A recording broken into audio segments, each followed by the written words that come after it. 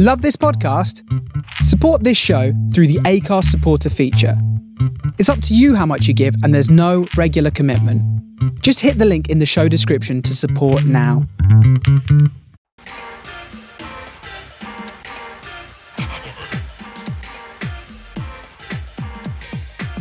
Campionato di calcio italiano.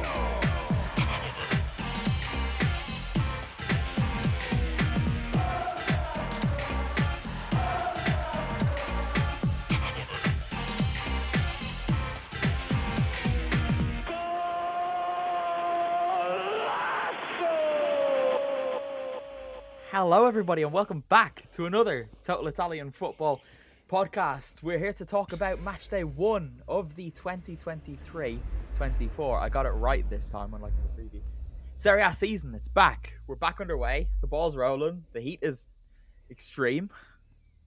But we've had some fun in this opening match day. I'm your host, Connor Clancy. I've got Kev Pugzelski here with me.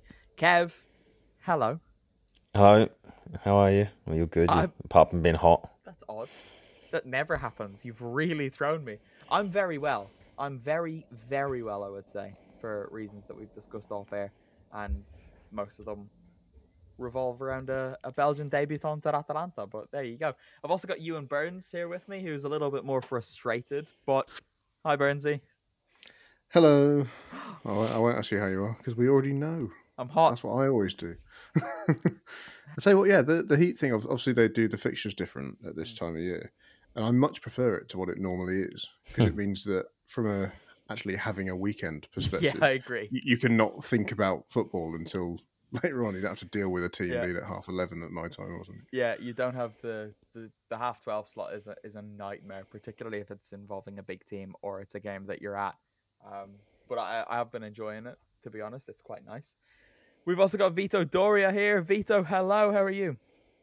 I'm good, Connor. Thankfully, I don't feel like a zombie, and I'm probably on the opposite side of the spectrum in terms of weather. You know, you're boiling in Europe, whereas here, I wouldn't say it's cold, but yeah, it's not particularly warm just yet. But the worst of winter's over, at least by Aussie standards. It's probably the same as here. No, it's not. I do need to bring this onto the podcast because we said it on the preview pod last week that Kev was talking about the heat in the north of England. Kev's currently topless, and I asked him how hot it was in Liverpool, and he said it was quite hot, or wherever he is now. You think I'm just topless? It's 23 degrees, and Kev is coming here on Thursday. It's going to be 38. I know I'm going to miss Naked Wednesday, but never mind. Oh, what a shame that is. You're coming to my apartment the day after Naked Wednesday. We'll just do Naked Saturday. Yep, that's at the Tardini, I believe, right? At the Tardini, yeah. Let's get it done. Guys, match day 1, it's not entirely finished because there are still 2 games to be played on Monday. We've got Torino Cagliari and Bologna Milan. But we're doing the podcast on a Sunday night. So what can we do? We can't really do much more than that. We will have a bonus podcast during the week wherein we can talk about those 2 games as well.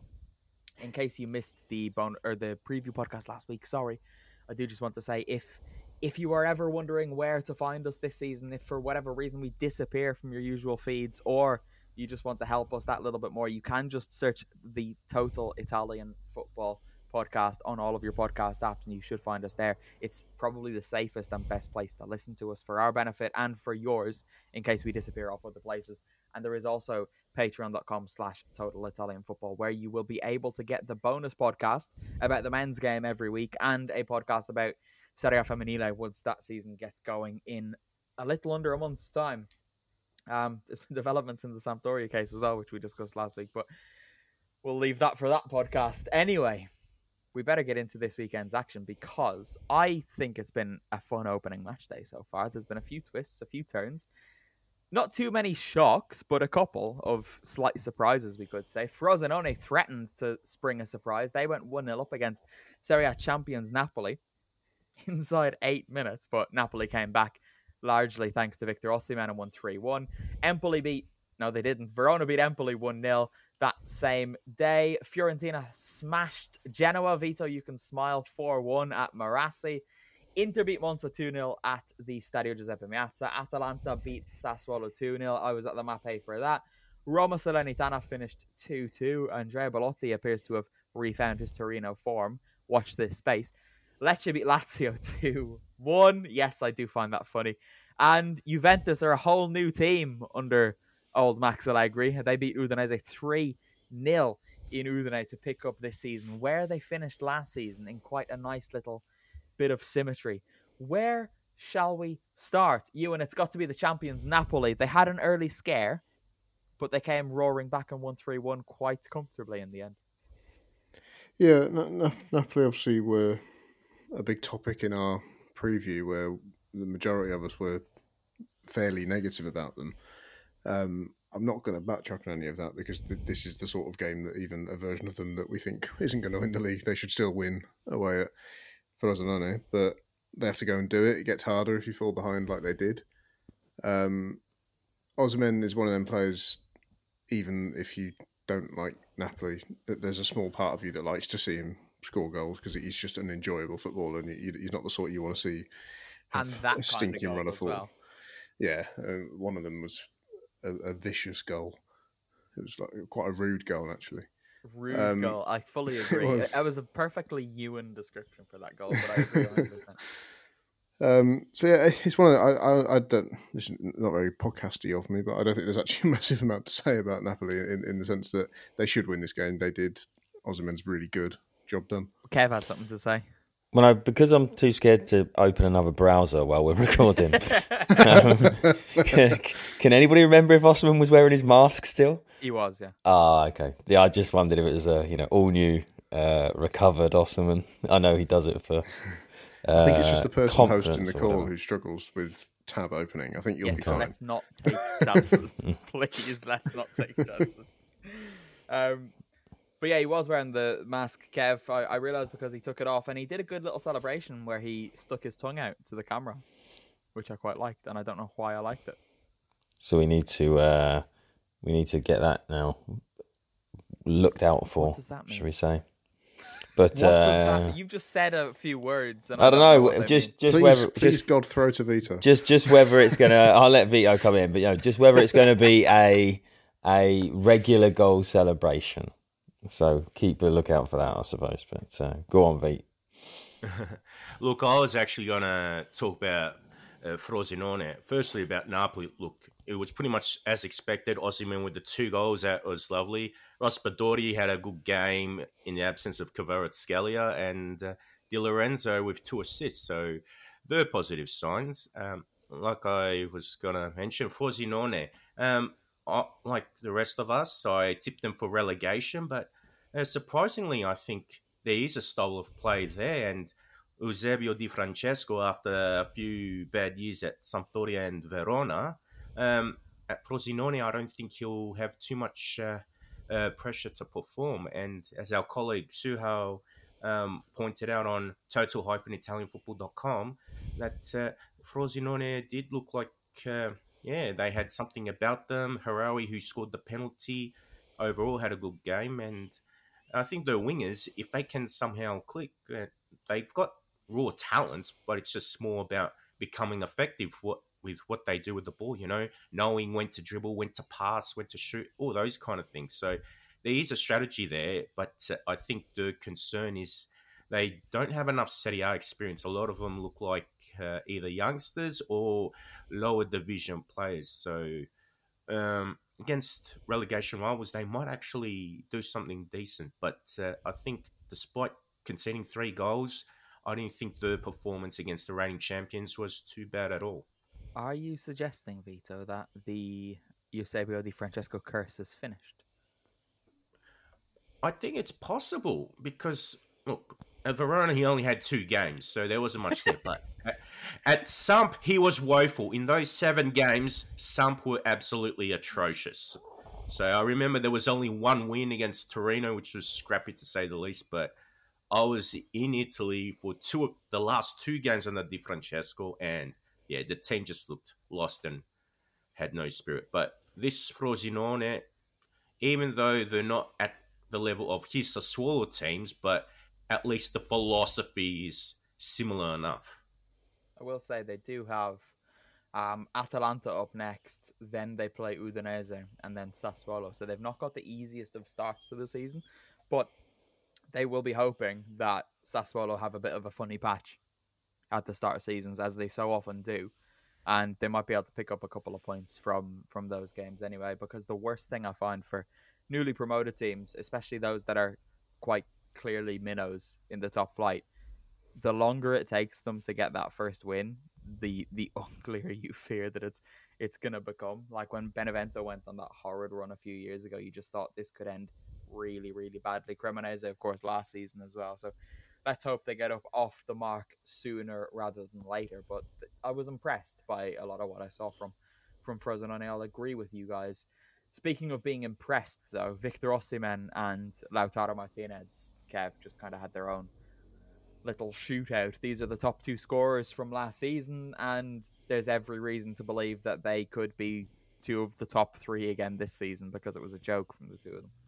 Yeah, and I think there was something about watching Martinez with sort of the captain's armband on now. Handanovic has permanently departed Inter, and it feels like that'll give him a little bit of an extra edge this year, almost like he's going to sort of take the team on as his. It's almost the Martinez as captain era, which would probably keep him at Inter maybe for a year longer than maybe expected, because I think if he keeps firing like he has done while he's been in Milan, it's somebody's going to have to come in for him, I think, at some stage, or at least try and prize him away with a massive offer. Well, he had that opportunity to leave, or he nearly did, to Barcelona a few years back now, and everybody knew he wanted it. Inter knew, he knew, Barca knew. It was like one of the worst kept secrets in football that move was something that everybody wanted to happen except for Inter. But he's always been, Burnsy, a very patchy player. Like we joke about how he is in one season both the best player you've seen over the course of a season and the worst player that you've seen over the course of that same season, because when he's on it, he's on it. Do you think this captaincy is now going to require more consistently good performances out of him? Do we trust him yet to be able to lead by example like that? I think it can only help that he's already scored twice, because we talk about that form thing a lot, and it's clear he's a sort of player where once he's had a game where he's not scored, it's in his head. Once it's two, it's in his head more, three more, and it just seems to spiral for him. So you don't want that at the start of a season. The fact that he scored twice straight away, I think it's quite a big deal for a player like that. And that kind of goes hand in hand with the captaincy. That can only help. He's a wonderful player who needs a lot to be going his way. And the main thing you want to be going your way if you're a striker is that the ball's going in the net, and it is early on. And that's all he can really want at this point. Well, as we saw in another game this weekend, it doesn't necessarily need to go into the net part. It just needs to cross the line, Burnsy. But we will get there. We will get there. I've got to say, Kev, I'm going to come back to you for this one, because Marko Arnautovic came off the bench for a debut, and he had a good time, didn't he? I couldn't believe the man I was seeing on the pitch. Well, I suppose he's got a point to prove from when he was last at Inter. If he listens to this, he's got a point to prove to you. I jokingly called him fat last week and thought I got away with it, but Burnsy picked up on it. Yeah, so I don't know why. He's just because I suppose I like the odd, eccentric player. Whether it's through what they say, what they do, or whatever. So I'd quite like to see him have a sort of fun season in. You're a hypocrite in Milan, because you hated Zlatan and you love big Marko. Oh no, see, I think I like Zlatan until it starts to grate on you, and I think I like Arnautovic until it starts to grate. But he's kind of had it inconsistently, so it's never been going on long enough for it to grate on me, I suppose. And plus he buggered off to China, so we didn't see him for a bit then either, whereas Zlatan was completely in your face for about 20 years. Does it count against him that Yes. he's wearing the number 8, which to me just sits weird on a player like Marko Arnautovic? I get that, but Gosens was also 8 and he's not one. So I didn't like that either, but there's something about Arnautovic that it really stood out to me. And to be honest, it's not even a number that's a million miles away from his role, but it just looked weird. I thought. Yeah, it didn't bother me too much, to be honest. I see what you mean, but I don't know why I wasn't bothered by it. I think there's just so many other things about that man that bother me. Feels like he needs a high Yeah. double-digit number. You know, he needs Yeah, 88 either or that like or Pasalic or something. Yeah, but I'll tell you what though, Marcus Thuram, taller than I thought. He's big, isn't he? Discuss. Well, I've got nothing else to say we about don't that. know how I tall just you saw him on the thought he pitch. was. Maybe it's because he was next to Lautaro Martinez. I don't know, but I didn't think he was a small player, but I didn't think he was a tall player. But he looked bigger He's quite than most imposing, on isn't the he? pitch. He's quite physically impressive, and he's rapid as well, which I know we knew and we did say this last week, but I do find it's always a bit scarier when a tall player is rapid because it's odd, and he's 'cause there's a lot got of power all of there. that. But anyway, I'm still really excited about him. Vito, I think it was you that wrote about this one, wasn't it? Yes. It was, and you said that we're basically going to need a little bit of time before we see the best out of Marcus Thuram. Yeah, I certainly think so. Even though he showed glimpses of potential, I still think he's a little bit raw and needs that time to adapt to the Italian game. So I think in that case, you've got Lautaro, who's already hit the ground running with his brace, and Arnautovic, even though he can be erratic or off in his own world, he has played in Serie A previously, and at least even if it's like a short-term thing or just for a quick fix, at least Arnautovic can come off the bench and do something. But with Arnautovic, I don't think it's sustainable in the long term because of his age. And if Thuram can have a better understanding of his teammates around him and also embrace Inzaghi's methods, I think there's still a player there. And to have pace and height, that's a lethal combo if, he starts scoring or at least starts supplying Lautaro with assists. It's something that we need to give Inter credit for, both under Conte previously and now under Inzaghi, Burnsy, that they're a bit of a throwback in that they like a strike partnership, which we don't usually see around the place too often. But you think when Inter were at their best in this like modern Inter era, it was when they had Lukaku and Lautaro up top, and Lautaro did what he does, and Lukaku was quick and powerful and an aerial threat beside him. There is the chance now that Marcus Thuram can be that because he is a tall guy. He is rapid. I don't know how powerful he is, to be honest with you, but generally, if you've got height and speed together, you think there's a little bit of power there as well. So this could be the new partnership that everyone gets all excited about this season, other than Chiesa and Vlahovic, obviously, at Juventus.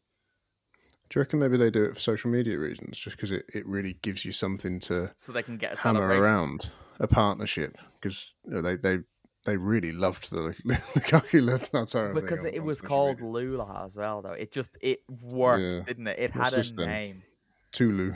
Tulu? That's nice, isn't it? No, because Lukaku was the Lu bit. Tula. It's not as good. They make roof boxes though, don't they? So that doesn't work. Latu. You can't, yeah, that's already taken. Lama. of course you know they Lama, make yeah. roof I boxes was going to say what? without having a car. Yeah, Tula. Yeah. Without even thinking about that either. It was just on the top of his head. We had one when I was younger. And Car weird, or so I roof just spot box. these things. You are right. Go on. But no, yeah, you are right. Because like other top Serie A teams, there are times where like maybe Roma or Juve have had two up front, but it's very rarely or almost never two actual strikers. Yeah. Whereas that is what Inter have had at all times. So it's quite refreshing in a way, and I think that there's always something pleasing about watching two strikers link up all the way sort of along the pitch, as it were, as part of one move, which is something that Lukaku and Lautaro did a lot, and you would assume that's exactly what Inzaghi is kind of trying to do again now. You would hope so. Inter are going to be interesting to watch this season, though. I think we might have a fun season watching them, more so than last term as well, because they were just a bit more frustrating than anything else last season. But speaking of frustrations, shall we get on to Roma next? No, let's go on to Juventus, shall we? We'll do Juve and then we'll get down to to the other teams. Because look, I think we all unanimously picked Juventus as top 4 finishers in our predictions last week. They went away to Udine and they won 3-0. And I think if you were to ask Juventus fans to pick like their preferred 3 goal scorers from a game, at least 2 of them would be Federico Chiesa and Dusan Vlahovic, because it's so important that the attacking players are doing it. And Adrian Rabiot scored the third, and it was 3-0 at half time. And Vito, it was a very un-Massimiliano Allegri-like performance. Oh, especially in that first half where they got the 3 goals, and I think it's characteristic of him to just settle with the 1 goal, but to have Chiesa and Vlahovic involved in the goals, I think it's a real confidence booster, and also takes pressure off themselves. I think there's been a lot expected of those 2, especially Vlahovic, but if they don't get sold before the transfer window closes, and also with them not having to worry about European action, I think Chiesa and Vlahovic can try and develop a better understanding. And also, if Allegri is sticking to a counter-attacking plan, then those 2, if given enough space and the confidence is up, they can be very dangerous. Yeah, absolutely. And I think it allows them to use Milik in the way that he was surely signed, right? Which is the backup. Because you don't want to be relying on Eric Milik through a season. But last year they kind of had to at times.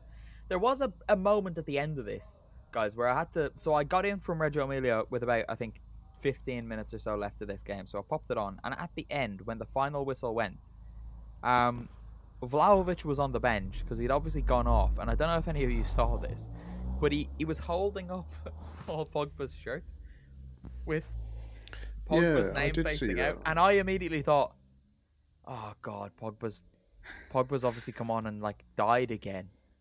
And I went and had to check, and I was like, no, he's on the bench too. What was Vlahovic doing? I did see that, but I have no answer for you. I don't know why he was doing that. But it looked like he was doing it to send the It did, didn't it? It didn't look like accidental or anything. It looked like he knew what he was doing. Dusan, we know you're a listener. Get in touch, let us know.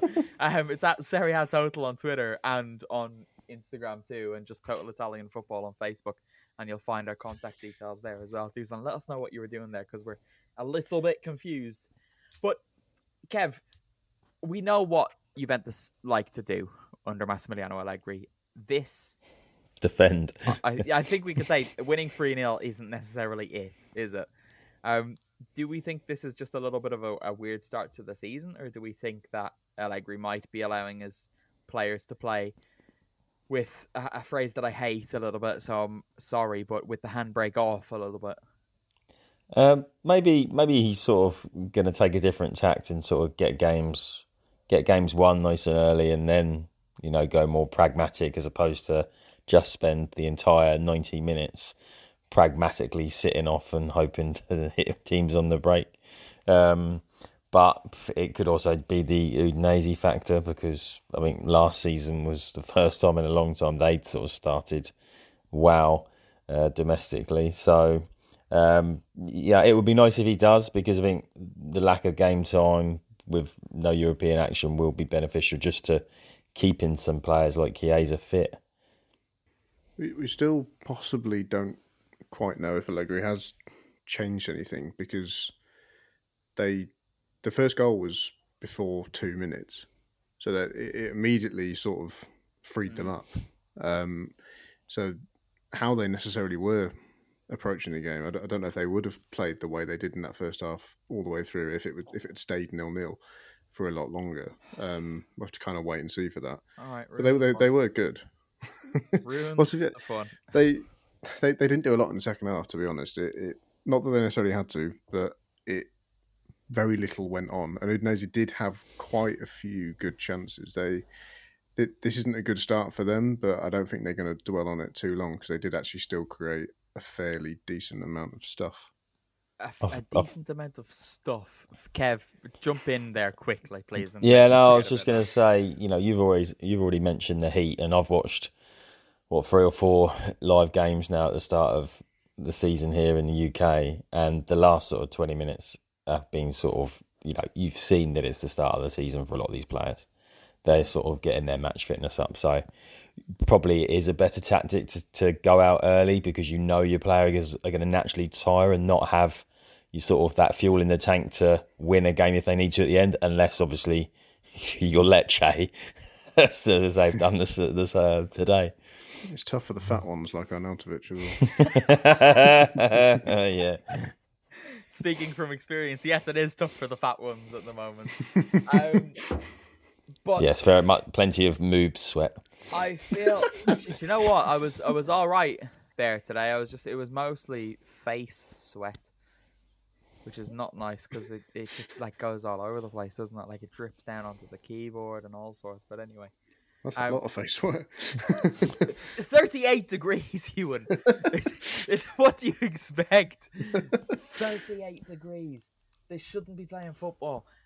Anyway, I do feel like I would have my citizenship revoked if I didn't point out the fact that an Irish player started for Udinese against Juventus, which is obviously great to see. Festia Bozelli started as right wing back.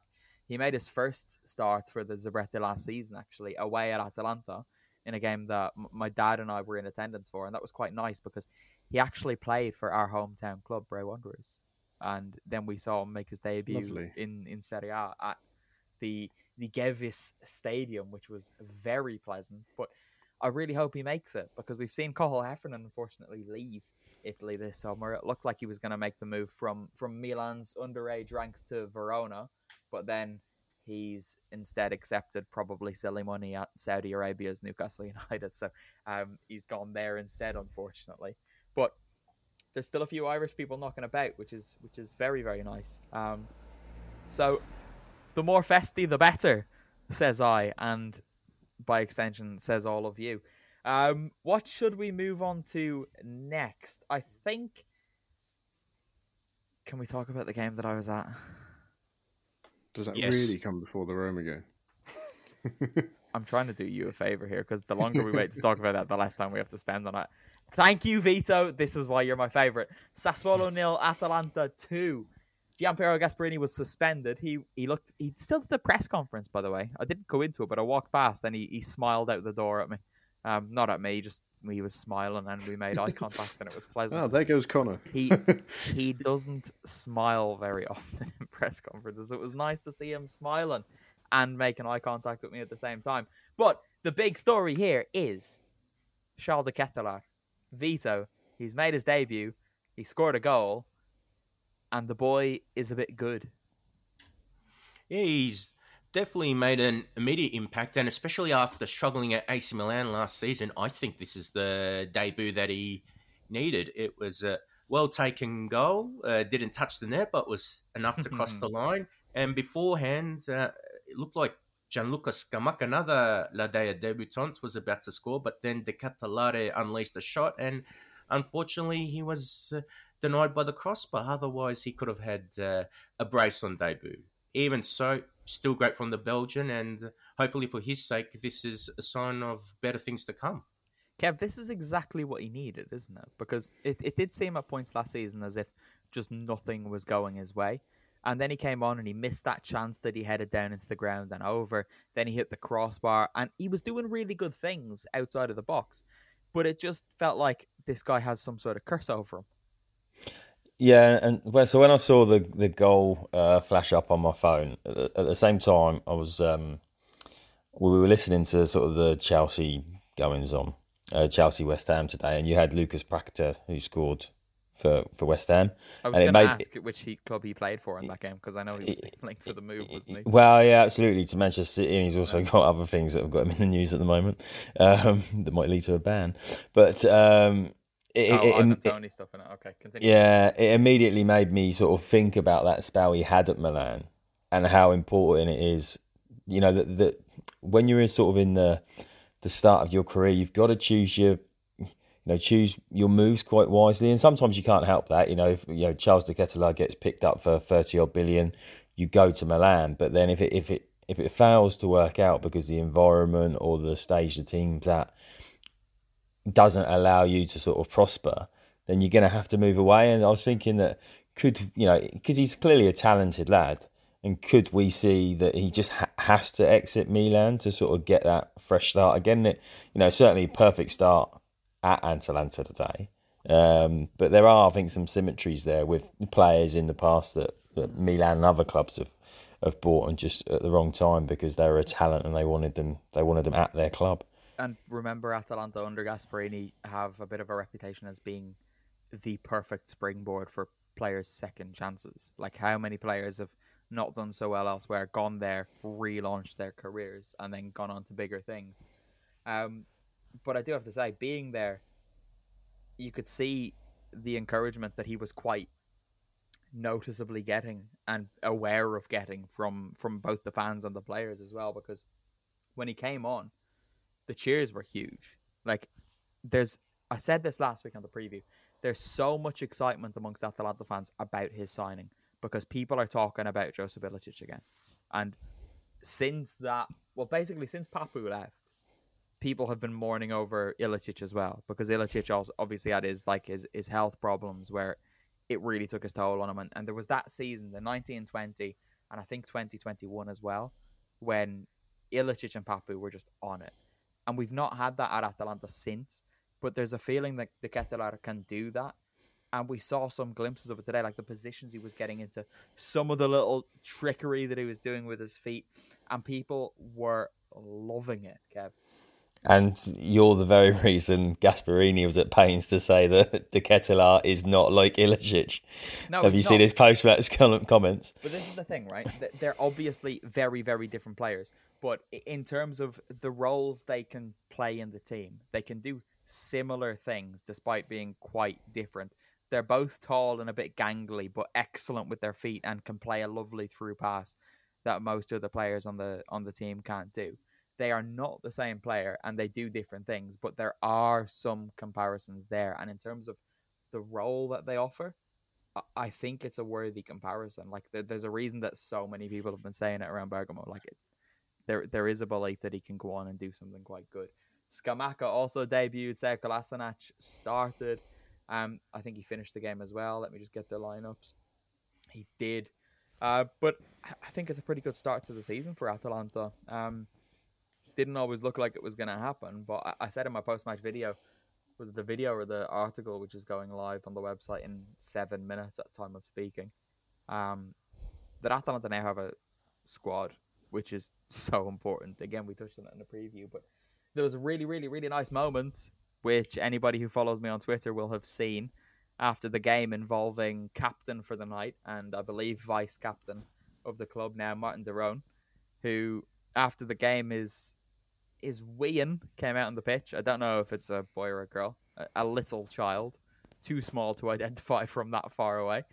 And they ran towards the curva and just did a big way, and it was very pleasant. And then someone from the club popped out and gave Martin de Roon a special shirt because he made his 300th appearance for the club, which is quite good going considering he came for a season left and then came back.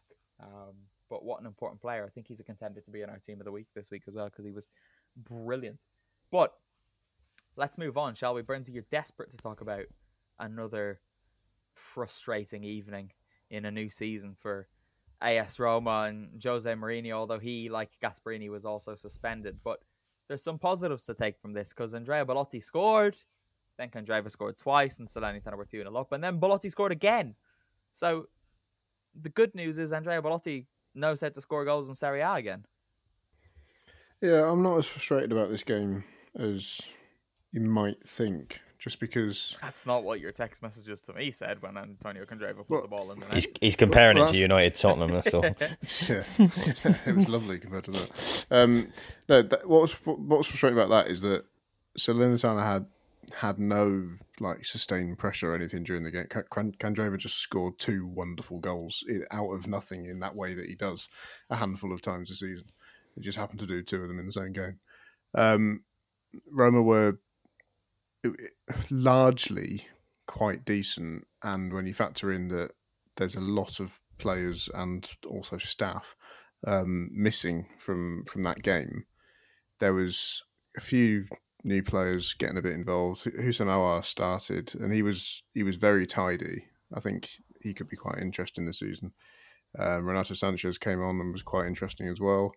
But Belotti was obviously the big deal in it. And, you know, you have to factor in that last season, his impact at a time where Abraham either wasn't playing or was playing badly was literally non-existent. Like, it just felt like there was no striker in the team. So for him to, you know, not only score twice, but he had another one ruled out, which was a very good goal.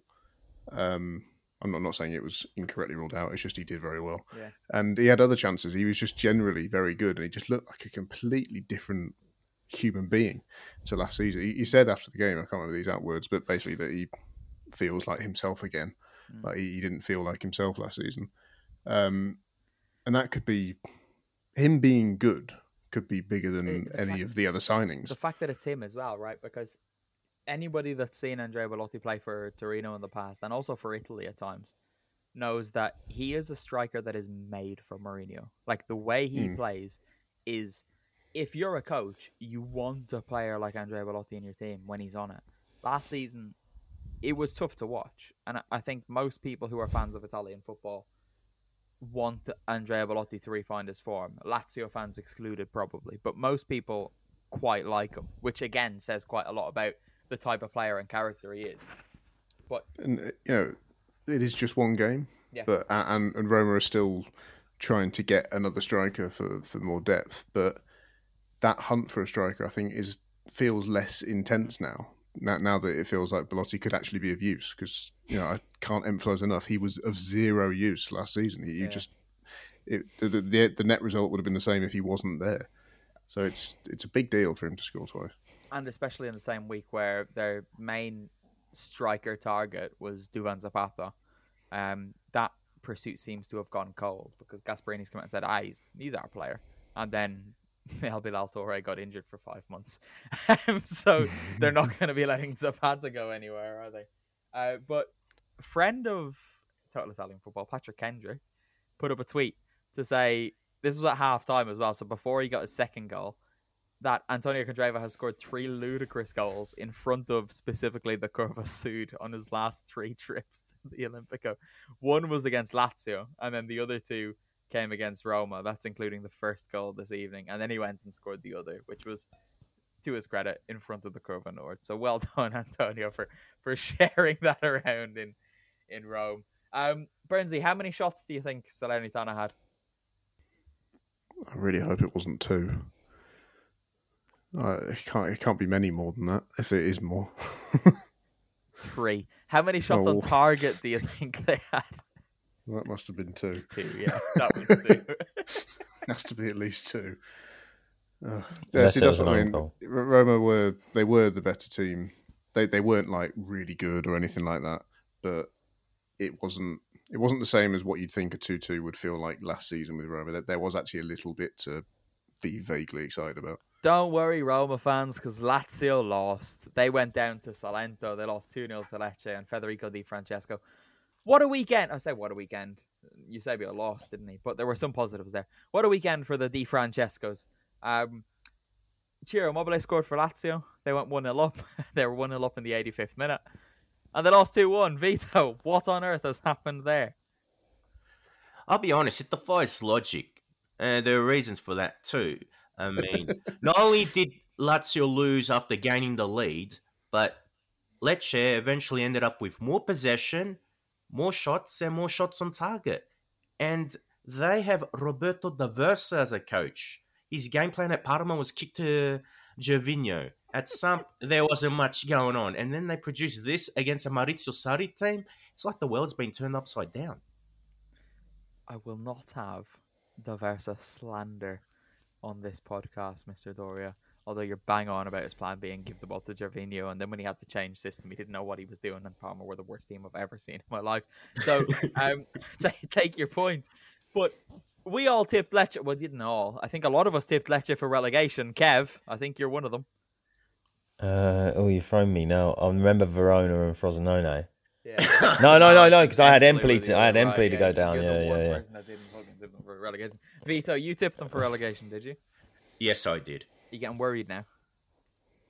Not yet, no. He's sweating. One game into the season. I'm going to go in and edit it. I don't look silly. Oh God. Oh God. Anyway, Bernsey, you must be happy because you like Lecce. Oh, I'm very happy for 2 reasons. 3 reasons, actually. 1, I like Lecce. 2, I don't like Lazio. And 3, I had stopped looking at the score of that game and then just stumbled upon it afterwards and was very shocked. I'm waiting for the highlights to appear because I want to watch them. Lazio are going to Lazio, though, aren't they? They are always just a little bit funny. The rest of the games, I'll come to you for this one, Vito. It'd be rude not to. Genoa 1, Fiorentina 4. Oh, great start for the Viola in Genoa. They just absolutely obliterated them. And yeah, clearly for the Grifoni, not a welcome return to Serie A. Bonaventura had a very good game, and Biraghi opened the scoring, scored a lovely goal too. So I think overall for Vincenzo Italiano, a great start to have, got his football in play. But aside from the football on the pitch, probably one of the highlights of the game was Italiano hitting one of his assistants or some other official. This is the only reason we're talking about this game, I'll be honest. Kev? The first 15 minutes, though, felt like a trailer for Genoa's season. Are you not going to talk about the Italiano thing? Well, could do, but I wasn't really sure what was going on because I was traveling. I was traveling as you sent me the first. Formerly Italiano Twitter went video. to his dugout before the game. Someone was sitting in a seat, so he physically removed them from a seat in the way that you would see a bully in an American film pick up the dweeb character. It was Bernsey, the highlight of the Serie A season, surely. It was good, wasn't it? Because it wasn't a joke either. He looked angry. But the guy who And the got other guy moved, wasn't laughing. But he had a little sheepish smile, being like, "Oh, sorry." He Sorry, probably Vinny. proceeded to stand for the rest of the game, I assume, as well. He's like, I want to know who was down there that is so far beneath Italiano that they react like that when he kicks them out his chair. I was thinking it must have been the team manager because nobody else would be in that area. He had a suit on as well, didn't he, Yeah. I think? Which suggests he's not a coach. Yeah, it was odd, but it was good. I liked it. It's one of the best things you'll see. If I wouldn't say Italiano is a sort of coach I associate that with either. There are some coaches that you'd expect to see that happen. Inzaghi, Conte, Oh, definitely Conte. Gasp would do it to the fourth Yeah. official, not to anyone he Mourinho works with. certainly got it in him. Yeah, only if they're smaller than him, though. Yeah. Yeah, Allegri would do it, I reckon. Yeah. Partway through the season, still- things have built up enough. I still quite regularly think about that video of Allegri in his first time at Juventus when he got really angry while he was removing his jacket. You know the one I'm talking about? Oh, no, yeah, it was against Carpi from memory. Yeah, it was. And he kept removing it and then just threw it on the ground. It was glorious. It was. I'm pretty sure it was the official Juventus socials today, but there was a picture of Allegri sat with his fingers almost touched together, and I've never seen him look more like Mr. Burns from The Simpsons. He's funny looking though, Allegri, isn't he? Like, I think he's underrated in how odd he is. Yeah, there's a bit of an alien to him. I'm a bit of an alien to him. He's one of them people who looks totally different in many different settings. I feel like I could still be shown a picture of a current picture of Allegri and possibly not realise it was him because he just looks totally different every single time you see him. Like Simon Cowell. Yeah. It's like, is that really what? That's not the image I've got in my head. Yeah, I know exactly what you mean. But also at the same time, he's aged quite graciously. I think like he doesn't look all that much different if you compare photos of him over the last 10 years. He didn't cling on to his hair for too long. There was a period when I thought, he's going to age you, sort of holding on to that hair, and then suddenly he came in with a nice fresh sort of That's the only shaved Allegri head. photo I'm finding, which is just looks like a floating head. I'll find it. He's also I'll good for find looking weird in photos because he always does. We have one on the website actually where he's like behind something at the stadium and it just looks ridiculous. But it's funny. It's more and like an entity. Yeah, He's an essence. So, guys, if you're ever looking for something to giggle at, just have a look at Massimiliano Allegri photos. I can't find this picture, Kev. I'll have to dig it out. It was definitely this evening. But anyway, the point I was gonna make, and then we went on to the it felt like this was a trailer for Genoa's season, because I saw some of the videos of like before the game. There was all that excitement. Yeah, we're back in Serie A. It's time. You can be positive, but they're probably most weeks are going to get pumped and be 2 goals down through terrible defending, and also a lovely Nicolas Gonzalez header. I'm now convinced he just only scores headers for Fiorentina. Did he always have Nico on the back of his shirt, or is that a new thing? I think that's new. I think that is new. Yeah. He's got the number 10 now, which is also new to him. So maybe he's gone full rebrand. Has it? What was he last year? Crisis. 21. I'm not sure, but Cabral would have been 10. 21, that's I think. One of the transfers that kind of passed me by, Cabral leaving. They only got slightly more than they paid for him as well, maybe 5 million more. I think he went for like 17.5. Where has he gone? Benfica. It's a good move for him, to be fair. It's quite cool. I think I'd do that. But like, if you're living in Florence and then you go to live in Lisbon. He's just doing it right, absolutely isn't he? Lisbon. That is the way to play. It's not football. often you'd move away from Florence and end up somewhere that you'd also be very happy to live in. You've just got a city that's as beautiful, but with the sea. And all those little custard cakes that now the name eludes me. Custard cake. Yeah. They are up there in my top 10 favourite things on earth. Although, I've got to say, speaking of some of my favourite things on earth, Sassuolo's catering again. Oh, Brenzy, I sent you a photo of my chocolate muffin. Cunt. You what? Which I didn't expect. And what a euphemism. I was gonna leave out the chocolate part just to really play into that, but I thought it best not. But Brenzy, it did even look good, didn't it? It was oozing. It was wonderful. And we had a nice pasta fredda, which was quite good. And then just a little focaccia with, what was it? Prosciutto cotto in the middle. I seem to remember when you said about the muffin, you'd said something vaguely serious. Not very serious, but something that was work-related, where you asked me to send like loads of pictures messages at the end of a game. Yeah. At the end of the game you were at, which I assume was for internet reasons. 2 minutes later, OMG, this chocolate muffin is superb.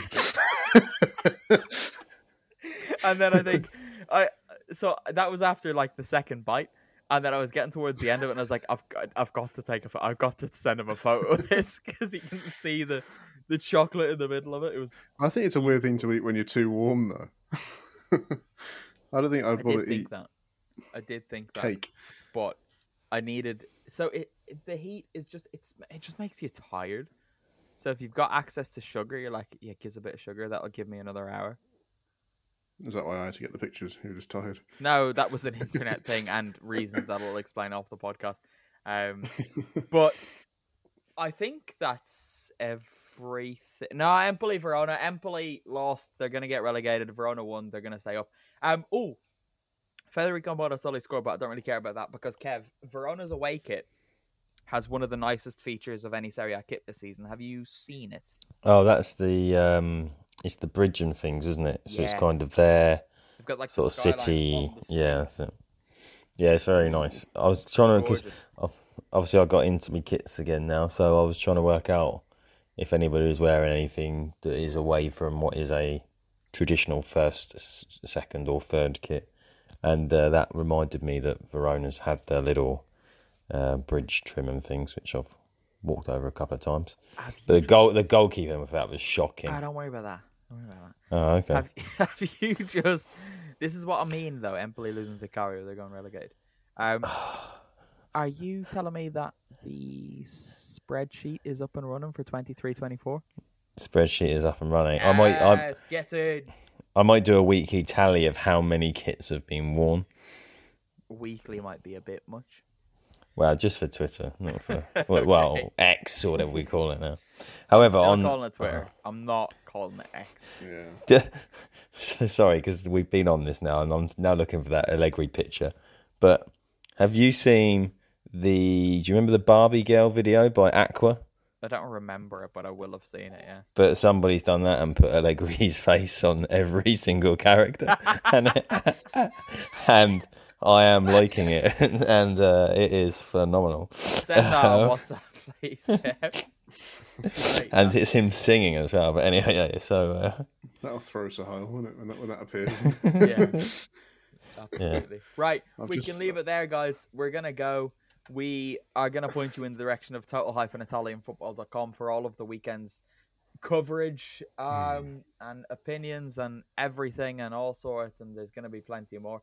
We'll be back before next weekend's games with the bonus podcast, and then it'll probably be the week after next that the Serie A Femminile podcast comes back.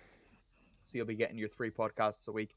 Just a reminder, it's patreon.com/total-italian-football. You can sign up for as little as €2 a month there. Like, you're getting 3 podcasts a week. One of them's free. Like, what's that? 8 pods a month for €2. I think it's well worth it. I think that'll do. Any other business? No. Right. Thanks for not answering audibly, Kev. We will speak to you when we speak to you, listeners. And until then, it's goodbye from me. Burnsy, you have the last word. Say something. Bye. C'è un cuore che batte, ma nessuno lo sente. Però ti assicuro, giallo, rosso e per sempre. A 2 passi dal mare, la domenica sarà nel segno del Lecce che vincerà. C'è un cuore che batte, ma nessuno lo sente. Però ti assicuro, giallo, rosso e per sempre. A 2 passi dal mare, il tifo esploderà quando il Lecce in campo scenderà. Vola Lecce, sei nel cuore di chi crede solo a te. Quando non ci sei, ricordati di noi, nel bene e nel male noi con voi. Vola Lecce, sei nel cuore di chi crede solo a te. Quando non ci sei, ricordati di noi, nel bene e nel male noi con voi. In campo chi scende ha un cuore grande, ti assicuro, comunque vincente, perché giallo rosso è per me anche per te, forza Lecce, ale, Lecce, ale. Vola Lecce, ale, sei nel cuore di chi crede solo a te. Quando non ci sei, ricordati di noi, nel bene e nel male noi con voi. Sei grande Lecce, un mio grande Lecce, forza Lecce, devi vincere per noi. Ovunque tu sarai, con te saremo noi, nel bene e nel male voi con noi. Sei grande Lecce, oh mio grande Lecce, forza Lecce devi vincere per noi. Ovunque tu sarai, con te saremo noi, col cuore giallo rosso ovunque andrai.